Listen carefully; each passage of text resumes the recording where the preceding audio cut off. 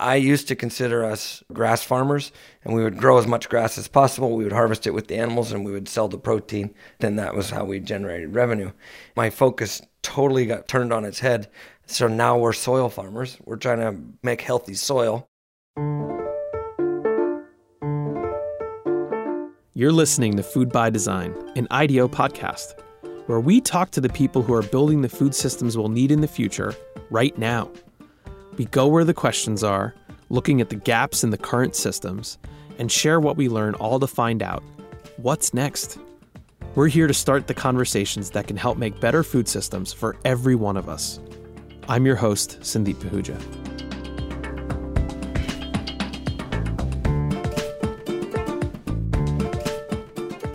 When it comes to climate change, our food system is directly responsible for 25% of our annual greenhouse gas emissions, making it one of the top contributors to a warming planet.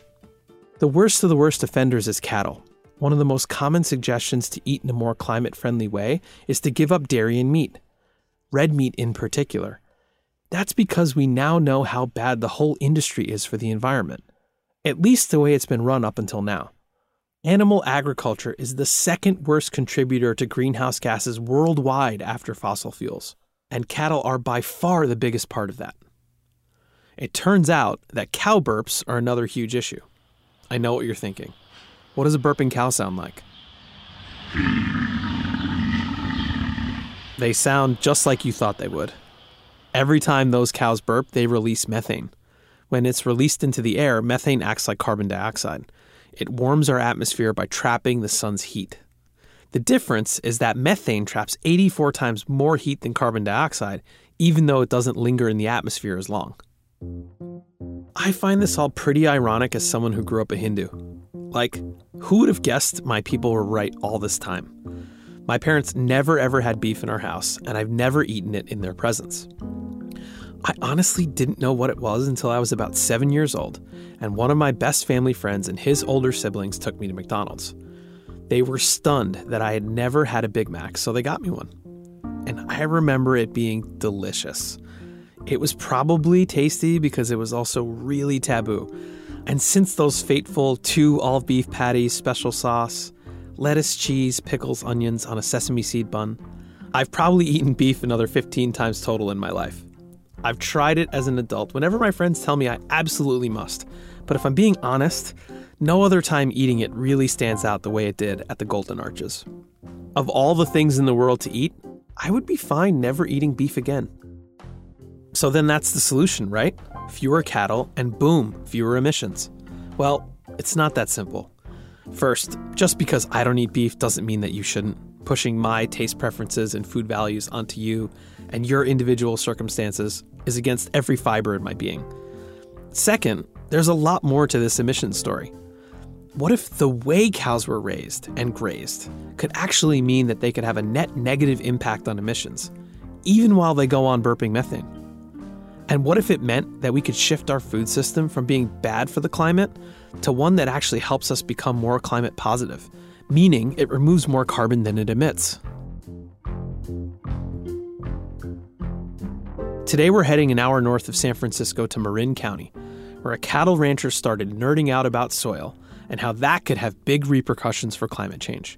But first, a love story, because every good story needs a meet cute, pun intended. We met in college at Cal Poly San Luis Obispo. Go Mustangs. This is Lisa Pancha. She seduced me at a bar called Tortilla Flats. And that's Lauren Pancha. It turned into a longer-term relationship that became a husband and wife, mother and father, and business partners. Lauren is the 4th generation of the Pancha farming family in the town of Tamales. Rolling green hills, tons of open space, small little clusters of cows hanging out here and there. His great-grandfather immigrated from Italy to California in the 1800s to become a dairy farmer. Lauren's dad followed in his grandfather's footsteps. Childhood on the ranch was like a kiddie playground, way better than Disneyland. There was tons of things to do as a young boy growing up here in West Marin. Lauren had grown up thinking ranching was his true destiny and even studied dairy science in college. But when he graduated, he just couldn't see how he'd be able to make a go of it financially. Rising costs and environmental restrictions forced some Marin dairy farmers to close up shop by the late 1990s. So Lauren ended up working in the veterinary pharmaceutical industry for 18 years, helping out on the ranch most weekends. But he never gave up on wanting to make ranching a full-time reality. And then right around my 30th birthday, Lisa and I were living in Sacramento, and I came home one weekend from working on the ranch. I said, we need to move back to Marin and try and make this a real business. And if we don't do this, I'm not going to be fulfilled as a person. The Ponches leased land from Lauren's parents and moved to Marin to work on the ranch. In the beginning, they had a pretty standard cattle ranching operation. They raised calves every year. As soon as they were weaned off their mothers, the Ponches would send them to feedlots. Whatever people were paying for calves on the day you went to sell them, that is how much money you made for the whole entire year. But that was the model that we knew we could not live with, and that we were trying to figure out, okay, how can we change this? Imagine having your entire livelihood depend on what happened on a single day of the year. Any business that relies so heavily on one day or one revenue stream will struggle to be resilient in the face of unforeseen circumstances. And the Ponches, after working so hard, were hit with a surprise out of left field. They were upset to hear that 30% of the calves they sent to feedlots were getting sick. Then they read Michael Pollan's book, The Omnivore's Dilemma, and it led to a major shift in their business. Lisa remembers how it happened. Lauren says, oh my gosh, you have to read this chapter that I just read.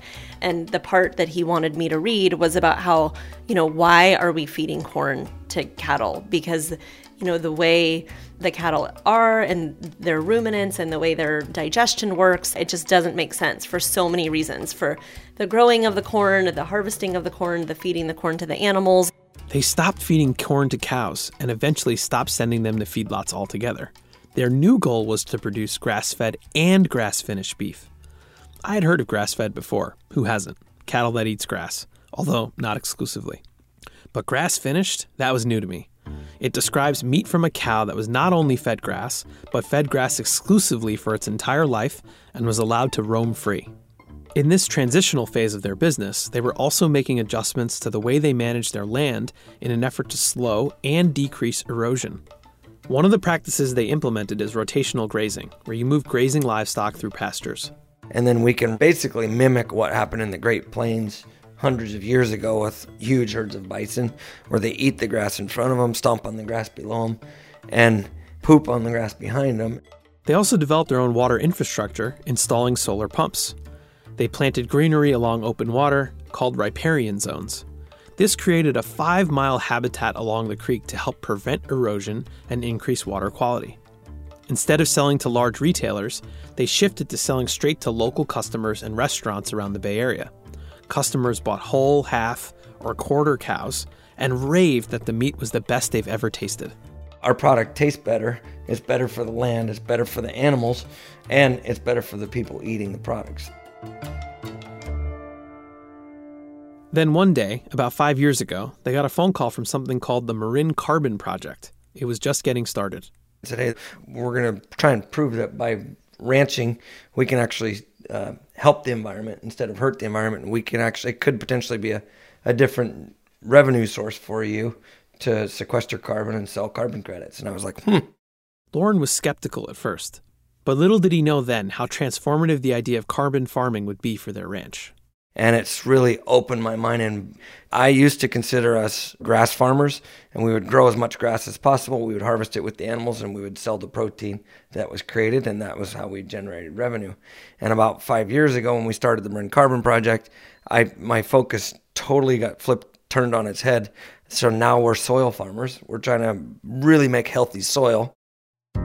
This kind of flip is something IDEO seeks to uncover all the time. Until that moment, Lauren thought he was raising cattle and growing grass.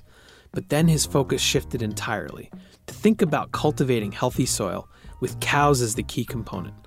It's like when the Ford Motor Company made the shift from being a company that sells you cars to a mobility company, increasingly investing in mobility infrastructure like ride shares and bike programs. That little shift changes the focus of the business and opens up all kinds of new opportunities. But back to the Ponches flip. What is it about soil that is so important? For that, we need to leave the Ponches and Stemple Creek Ranch for a bit and turn to Dr. Asmaret Assefa-Berhe. She knows a lot about soil and says it has way more potential than most of us realize. If you try to visualize how deep the Earth's crust is, and then think about the mantle and the core. Now realize that we're talking about thousands of kilometers, right? But the soil system, at best, is something like 6 to 8 foot. And it's this loose material that's very, very shallow compared to everything else that stands in the way between life and lifelessness in the Earth system. And this is what distinguishes our planet and allows our planet to support life the way it does. We owe our existence to this very thin layer of soil that's covering the Earth's surface. Esmerette is a professor of soil biogeochemistry at the University of California, Merced. She studies the soil's role in storing carbon and how all of that links up to climate change. You've probably heard a little about this process. Carbon is drawn down into the soil, that's called sequestration, and then becomes part of the larger carbon pool in the earth. Fossil fuels, for example, are just old carbon that has been stored in the ground for eons. Every time plants photosynthesize, they take up carbon dioxide from the atmosphere and use that to build biomass or their bodies. And upon death, the plants or even the animals that consume the plants, all of them, their bodies return into the soil. And so the carbon that's in their bodies then enters the soil system. Over time, she says, with that circular process, a lot of carbon accumulates in the soil. So when I say the soil system stores about 3,000 billion metric tons of carbon, it's important to realize that that's twice more than the carbon that exists in all of the world's vegetation, plus the atmosphere combined, and then twice over. Let me just repeat that for a minute. Soil stores more than all of the carbon in all of the world's trees and plants, plus all of the carbon in the atmosphere combined times 2. In this way, the soil plays a crucial role in holding carbon and preventing it from releasing all at once into the Earth's atmosphere. But soil health and its ability to keep carbon levels in balance is compromised by deforestation and agricultural practices that constantly till the soil. For this cycle to be healthy, though, it's all about balance. And Esmerette says that the balance is way off. What we're dealing with right now is that there's way more carbon that's being released from the soil back into the atmosphere and contributing to the climate change crisis.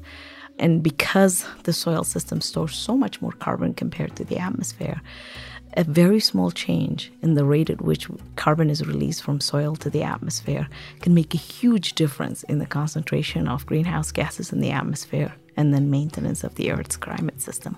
This is why farming with an eye towards soil health can be so impactful. Healthy soil stores carbon and keeps it from being released into the atmosphere, where it contributes to greenhouse gases that can cause climate change.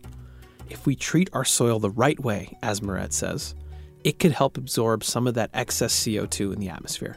At the very least, healthy soil management practices could be making a difference that is equivalent to reduction of a third of the current emissions of fossil fuel-derived carbon.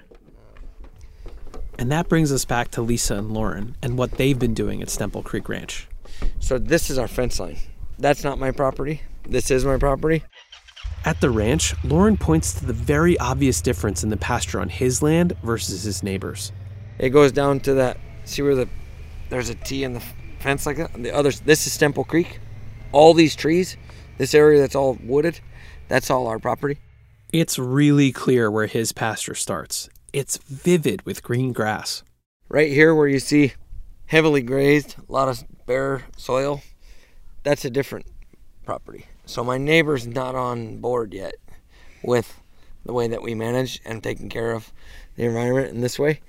If you look, you can see a dramatic difference in management. So let's go back to what exactly the Ponchas are doing to their land that is so different. They've committed to a whole range of regenerative practices that aim to draw carbon down into the soil and keep it there. They move grazing livestock between pastures. They plant vegetation along the creek to prevent erosion, those riparian zones I mentioned earlier. And they plant legumes and native grasses that pump organic matter into the soil and help it store water, something that can make or break the soil's health in a state like California. We'll go deeply into regenerative agriculture and its indigenous roots in our next episode. For ranchers like Lauren, these practices have changed everything. And that is one reason why we have green forage in our fields right now, and we haven't had rain in 6 months, because we still have good carbon levels, and there's still moisture in the soil that's stored in that carbon. My whole goal is to look at our pastures like a sponge, like a carbon sponge. They spread a thin, half-inch layer of compost over their soil. It's a mixture of wood chips and an iconic Northern California grown ingredient. Grape pumice from the wine industry that would normally go into a landfill or get fed to cattle. We take that and we compost the wood and the grape pumice, and we add some manure to it, and it makes this amazing, beautiful, rich compost that's full of life and wakes things up, and then we get great results with it. When we interviewed Lauren and Lisa, I swore he said grape hummus.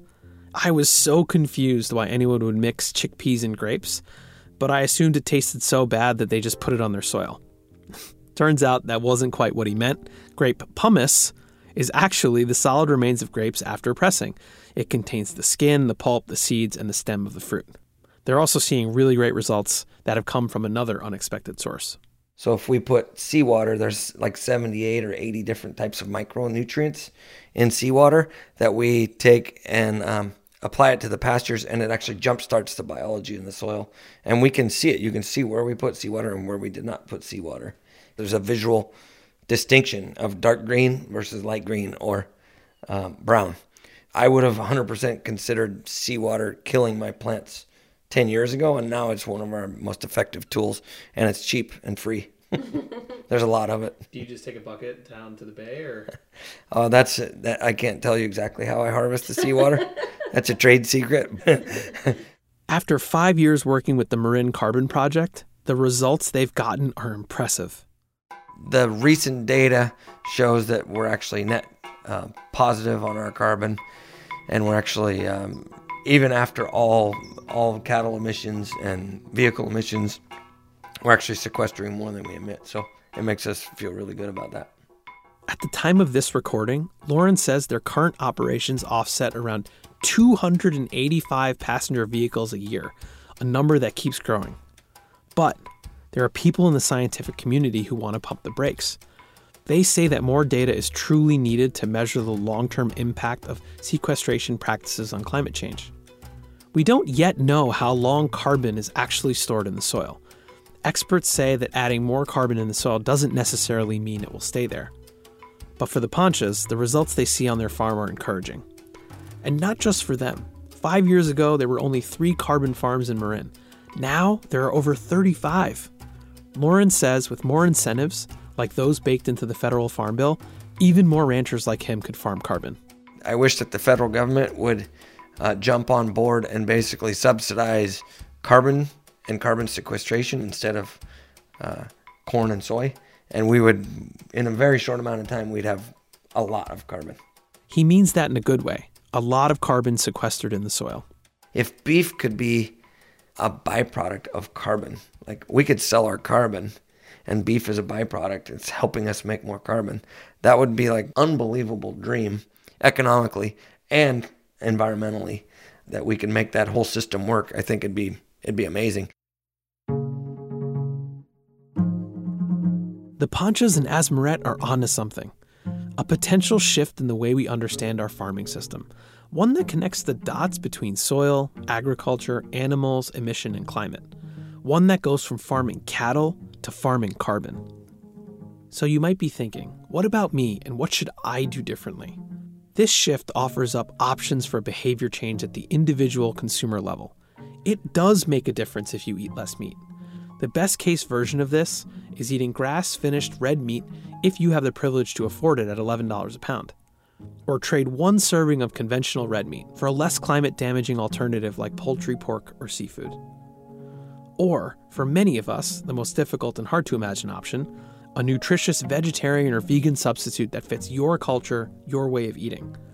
So the next time you're buying meat, think about how and where it's cultivated and what role it may have in helping or hurting the climate. But changing systems means that we have to go way beyond you as an individual.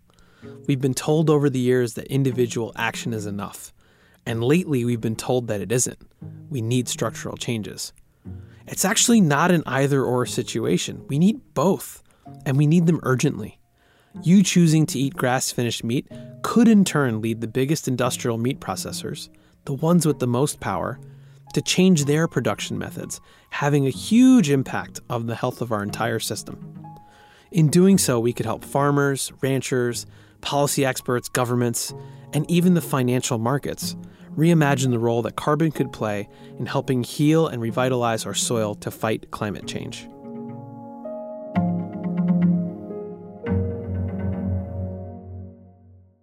So here's the design opportunity. How might we mainstream a climate-positive role for meat in our food system?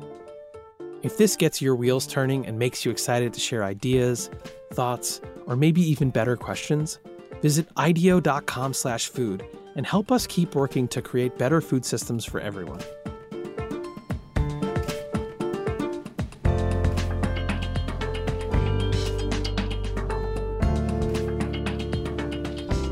Thanks for listening. If you learned something and enjoyed this, please send it to a friend.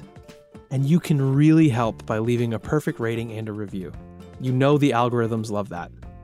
I'm Sandeep Pahuja. This is Food by Design. The show was created by Sarah Cadraro and me. Today's episode was produced by Evan Roberts and edited by Julia Scott and Tina Antolini. Abby Madan recorded some of our interviews. Mark Henry Phillips composed our original music. Chris Hoff is our engineer. Special thanks to Linda Deacon, Sarah Rich, and Judy Shu.